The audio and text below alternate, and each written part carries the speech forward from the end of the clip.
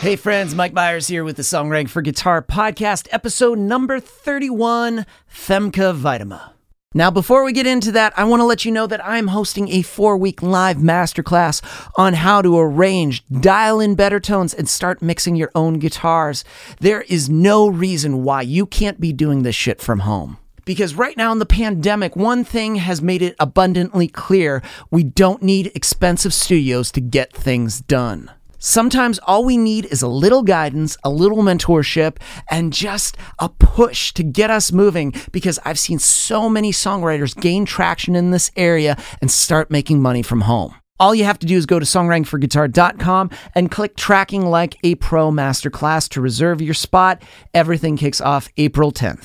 Now, Femke's story is awesome. She's a musician, producer, songwriter, composer. She's a Dutch native that started out at Berklee School of Music, eventually found herself in LA, and now where she's located in Nashville.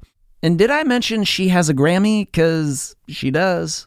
So let's just jump into it. Episode number 31, Femke Weidema.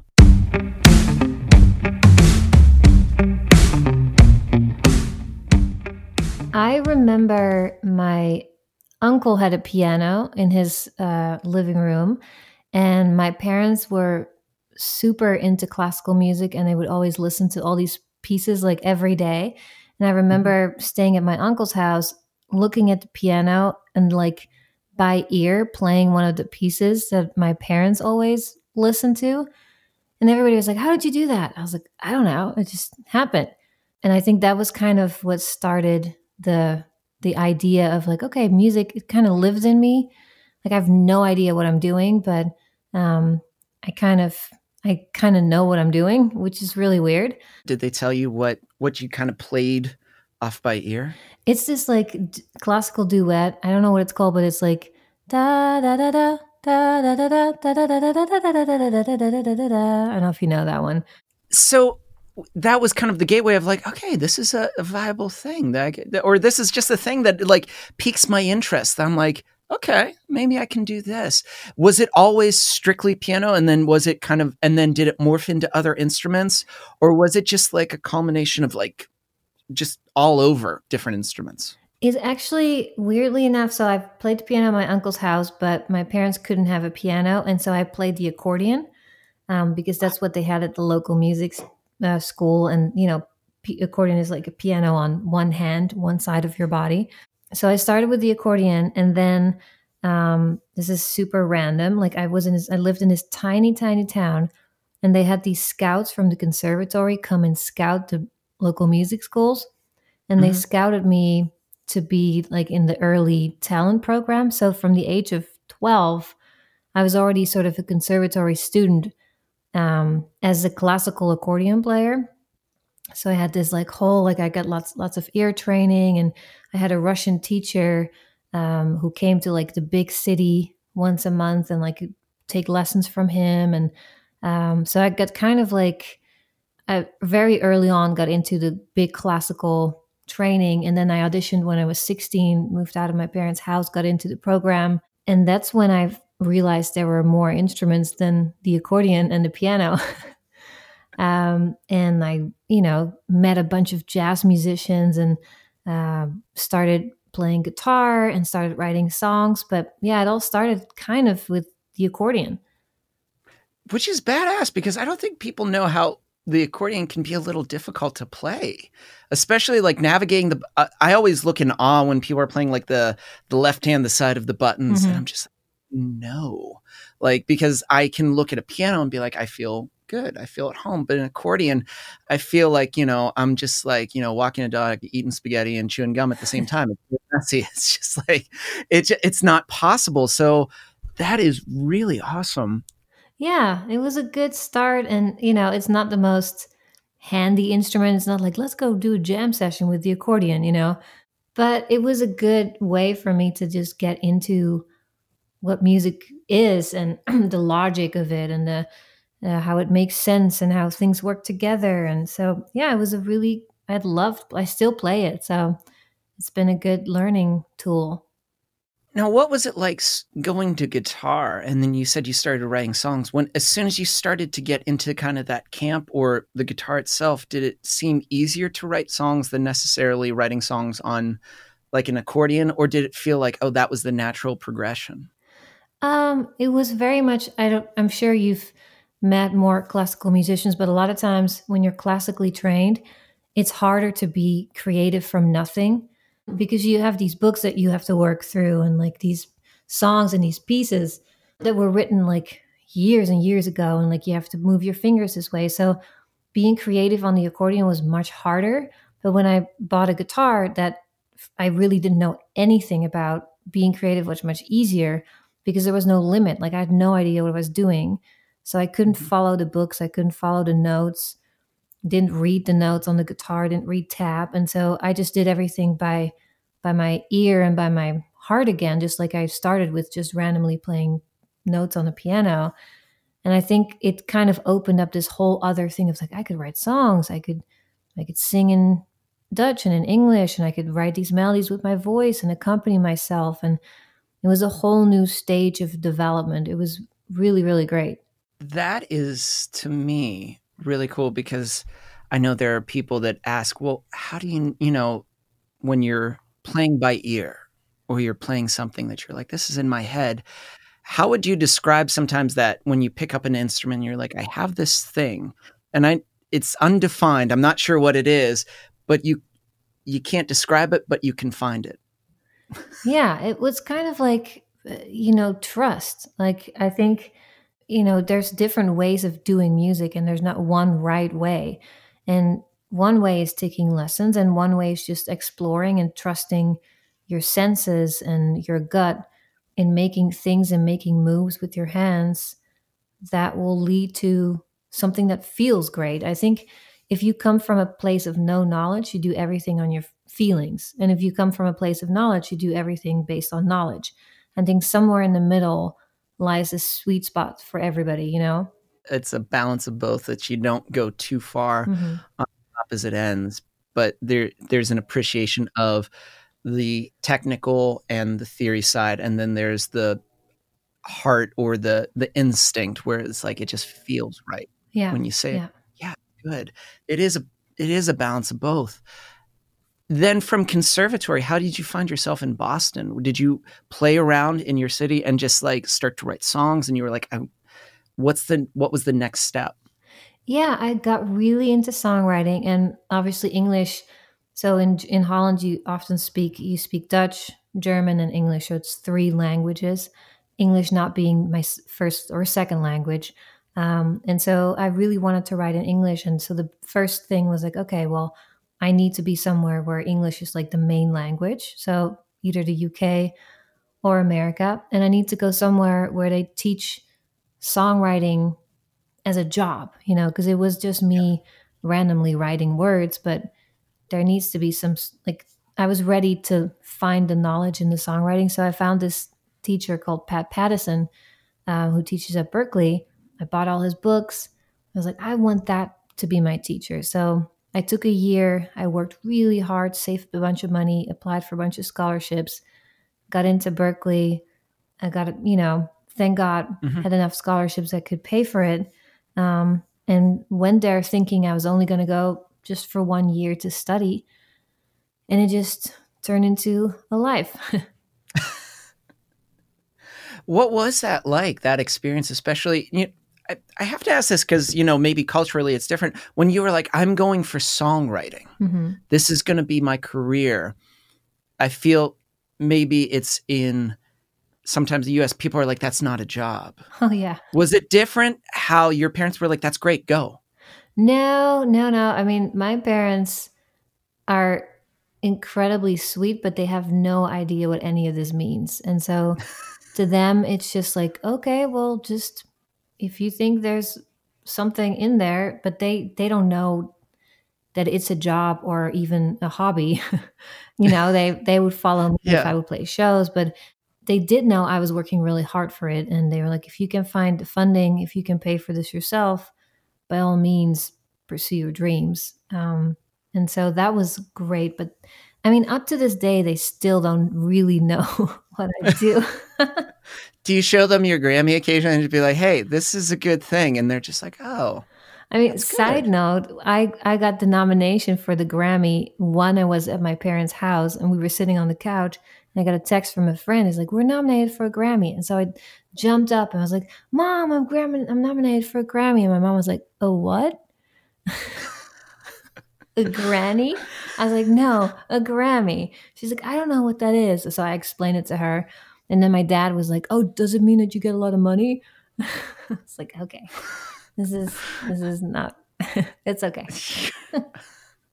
So you head out to Boston. Mm-hmm. You're in Berkeley. Then how do what was the experience like where, coming from where you live to suddenly like, cool, you're in America, here's a new school. Was the culture different? How did it feel?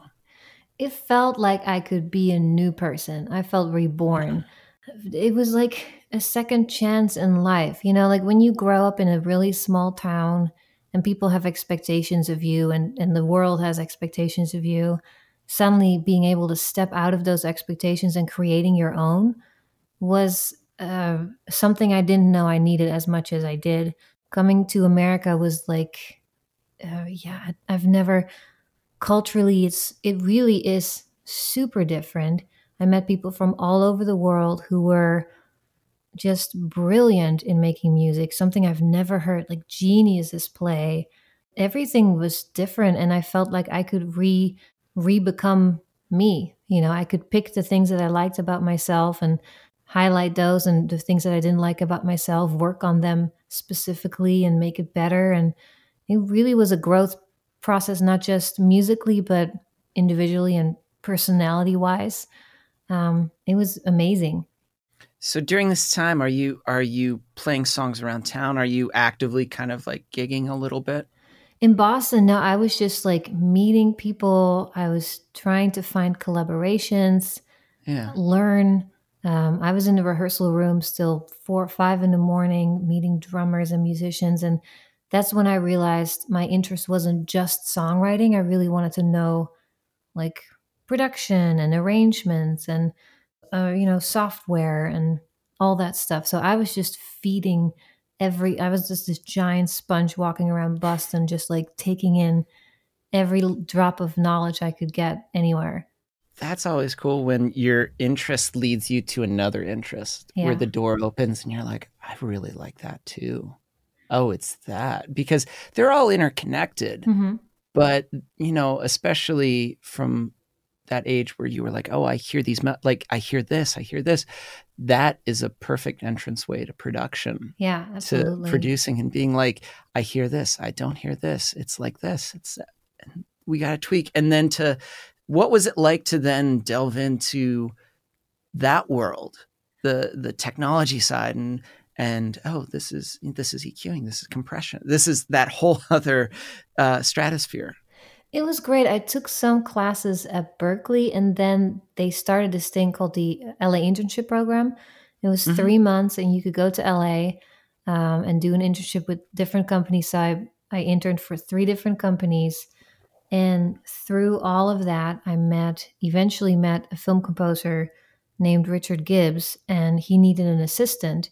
And I really I really wanted to learn.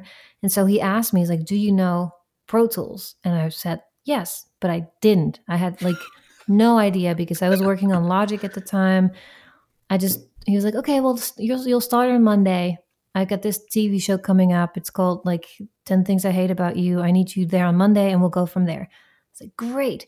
So I spent the whole weekend with my roommate going through Pro Tools, learning how to do it because I had no idea.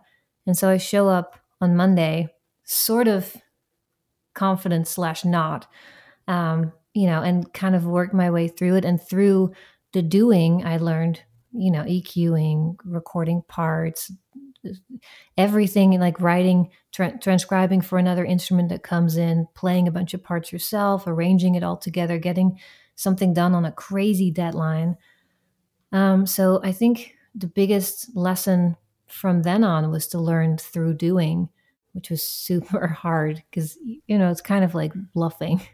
It is kind of bluffing, but it's also brilliant. To just like, it, I had on a while ago Chris from the Presidents of the United States of America, and one of his first gigs for Beck, he said they asked him. He was like, "We need you to play guitar," and he was like, "Sure." And he was like, yeah, but we need a slide guitar player." And he was like, "Hey, no problem, man." And he was like, "I didn't know slide guitar whatsoever," wow. and he just ended up buying a slide. And he was like, "The first time I played was when I sat down. They were like, cool, we're gonna hit the record button. And you're gonna play something." And he was like, "All right." And but to me, you just being like, "Yep, no problem, I know it," and it's like, "All right," and then it's that moment where you're, I don't know, the belief in yourself is like, I know I can do this, and I'm just going to say yes.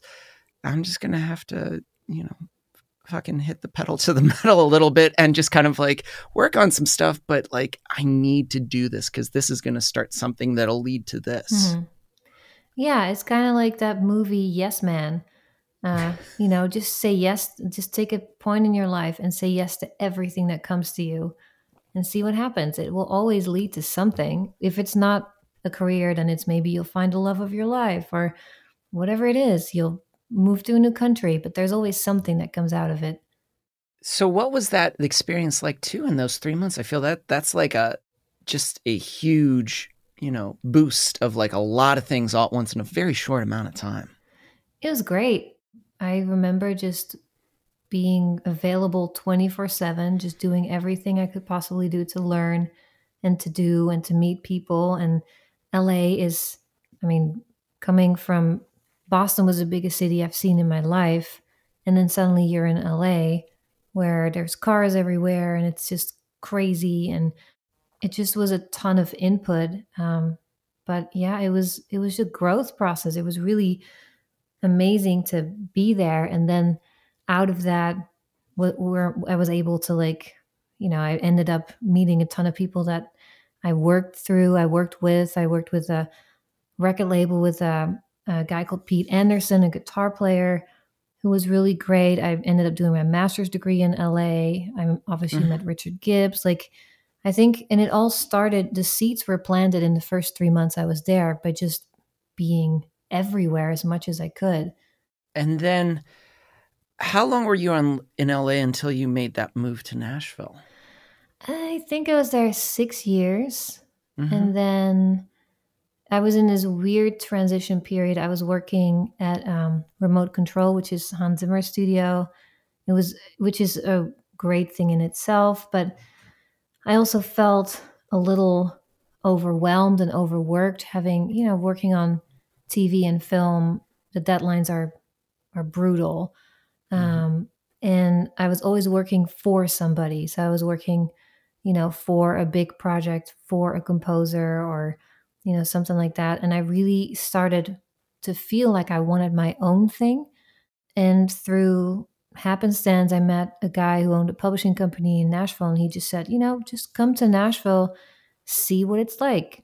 Just explore, come for a week, and we'll set you up with some co-writes. See if you like it. And so I did. Ended up going back and forth 3 more times. And then I thought, okay, I think this is the place for me to really now invest in just me as a writer and a producer. And so I took a deal with the company and moved to Nashville, and it was a whole new baptism. It's like almost your journey in Boston, basically from home, Boston, LA, all that experience and knowledge, all kind of those different paths, those different roads led you to eventually where it was like, okay, now I'm going to take all of that and this is going to work for me. Yeah. Not just other people, but for me. That probably does feel like a spirit kind of like reborn and just like moment of like, everything's kind of new. Mm-hmm. Yeah, absolutely. And what was it like to then start producing, bands and start working with artists? And how do you network, from being in one area to suddenly a brand new city and then just kind of building all those relationships and started to find artists that you want to work with? The great thing about moving to a whole new place is that you you don't know anybody. So the only way to get to know people is to go places to meet people.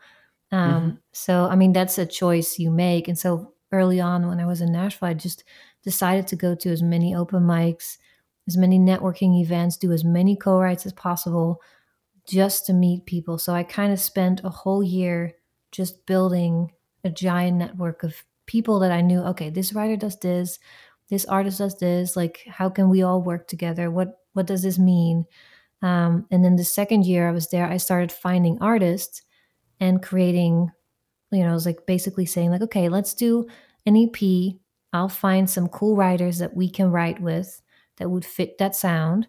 Hmm. I'll help you produce it, and then you can put it out. So it was just basically by being available and being visible. But at the same time, I was going on SoundCloud, listening to artists. Like SoundCloud, I think has the best algorithm. It's like you listen to a Sufjan Stevens album or a song, and then you get like the most random people ever as a sort of a suggestion from SoundCloud. Hmm. And so through like, I was like, okay, I want to find a male singer songwriter, and I would put on a cool song that I know. And then whoever comes next, if I like it, I'll send them an email wherever they are in the world. Like I'll just email them, see if we can do a ride together if they ever come to Nashville, and just, you know, see what happens. And so through that, I've actually had some people come to Nashville randomly just to write with me for a week. And it kind of opened, people invited me to come write with them in crazy places in the world. And yeah, it really, it's just a matter of you just seek out, seek out, seek out. And yeah, that's kind of the thing I believe in. Do you feel like I hear this phrase a lot, the idea of like trusting the process and not worrying, it just kind of like keep on moving forward and trust that the process evolves over time and the doors open. You just have to keep on just doing your thing. Don't worry about like, oh, I'm worried about I won't get here, but it's keep on just doing the thing and working at the craft. Yeah, I absolutely believe in trusting the process. I also really believe in being okay with the process sometimes not working, seemingly. Because I sometimes feel like people are really trying to see all the good stuff. It's like always trying to be positive and always trying to like find the good things everywhere. And sometimes it's just okay to just be kind of bummed out and depressed about it. It's like, gosh, this is not working. What am I doing wrong? Because those are the times that you're reevaluating the process. And I think Mhm. just trusting it without consciously changing it is not necessarily the best formula either. So I use the moments where I feel the most down about like, okay, I haven't had any cool writers for like a month, or I haven't had this, or I haven't had that. Then to like kind of look back at what I have done and be like, okay, how can I change this? How can I make this better? What should I focus on for the next 6 months? So I can keep changing my game plan a little bit, you know? There's something liberating about that when you work for yourself too, when Yes. it's for you, because then you can be like, well, who's in charge here? Oh, wait a minute, it's me. Yeah. Okay, well, let me talk to head management. Yeah. Okay, I talked to myself and we feel pretty solid about these changes. We're going to implement them. Yeah. And there's also something really amazing about thinking like art is such an ungraspable thing, but business Mm. isn't. Like art is like this, like creativity comes when it comes, but business is something that you plan. Like business plans are being made, elevator pitches are being made. Those are things that you consciously do. So I trust the process when I know I'm in a full on creative whirlwind and it just goes. And if it doesn't go, I trust the business and I change it and adapt it. I think that's the adapting is important because things will change. And it's like you can either change with them or you can kind of fight against that current. Yeah. And it's not an easy current to fight against. It's No, no. with everything that you've done, if somebody's starting out, and they are like, I'm writing songs and, some of the things that you're saying, I'm feeling frustrated. What's some advice for songwriters just starting out? I think a really big one is understanding when the well is empty. So a lot of times people talk about like writer's block, and If you're an artist, it's like, and I can't think of anything. Well, sometimes, or most of the time, you can't think of anything because you have nothing to draw from anymore. Like you depleted, you spend all this time trying to be creative and you kind of forgot about life, reading books, going outside, like being a person.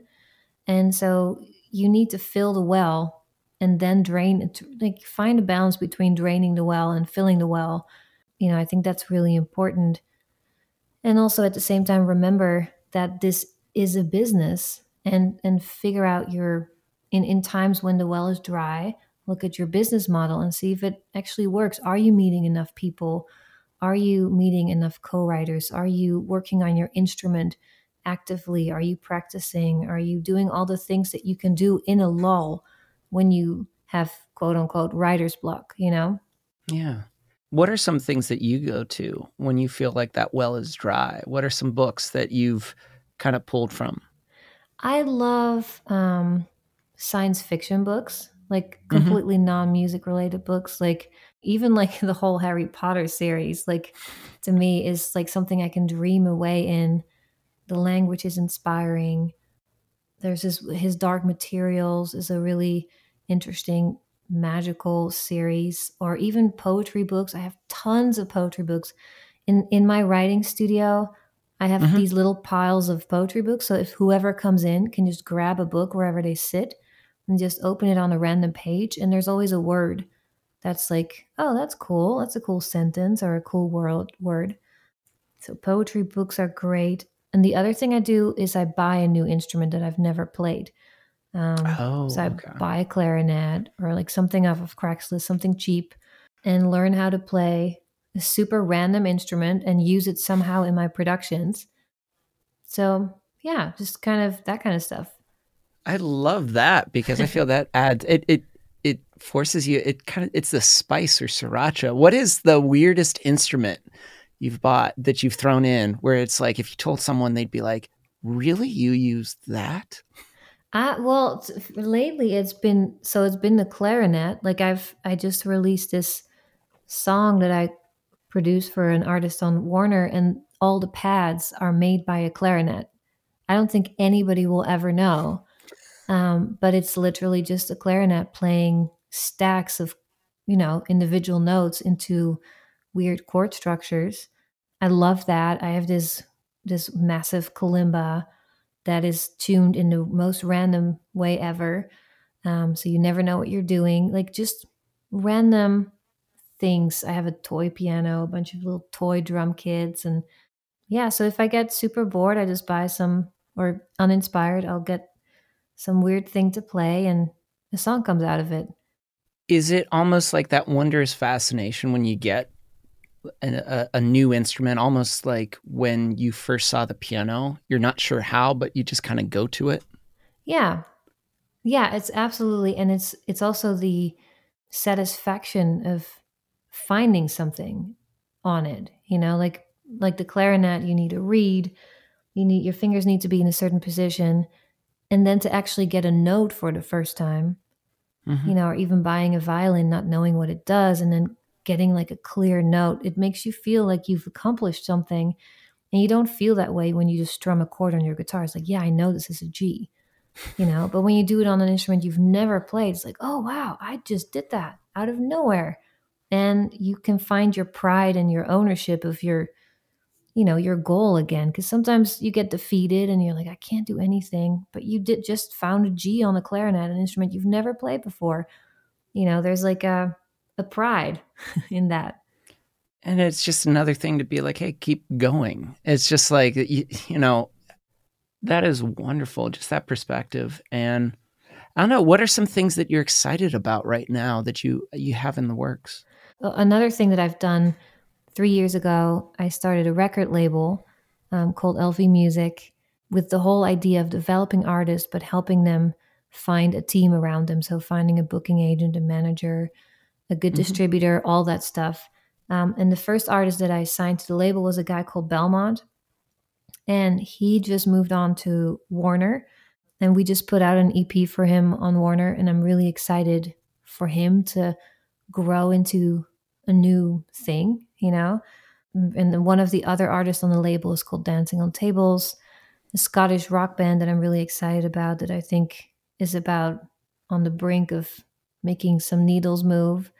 So I'm super excited about that. But at the same time, I'm doing my own new EP for next year. I'm working on that now. I'm working on a Chinese TV show that I'm scoring music for.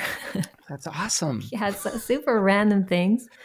I'm kind of excited about everything, really. I was going to say, everything seems like you're just like, this is good. This is all, and they are random, but it's like, to hear your story, it's like, no, that makes total sense that you would be working on all those things. Yeah, and it's That movement, like I can see the waves move. I can see, I don't know which one of these things is going to be massively successful or not at all, but it's still forward motion, which is important. Yeah. Well, this was awesome. And I really appreciate you coming on here, telling your story, and just a lot of interesting stories. And it'll be exciting to hear the things that you have coming out and the artists that you've been working with. Thank you. Thanks so much for having me.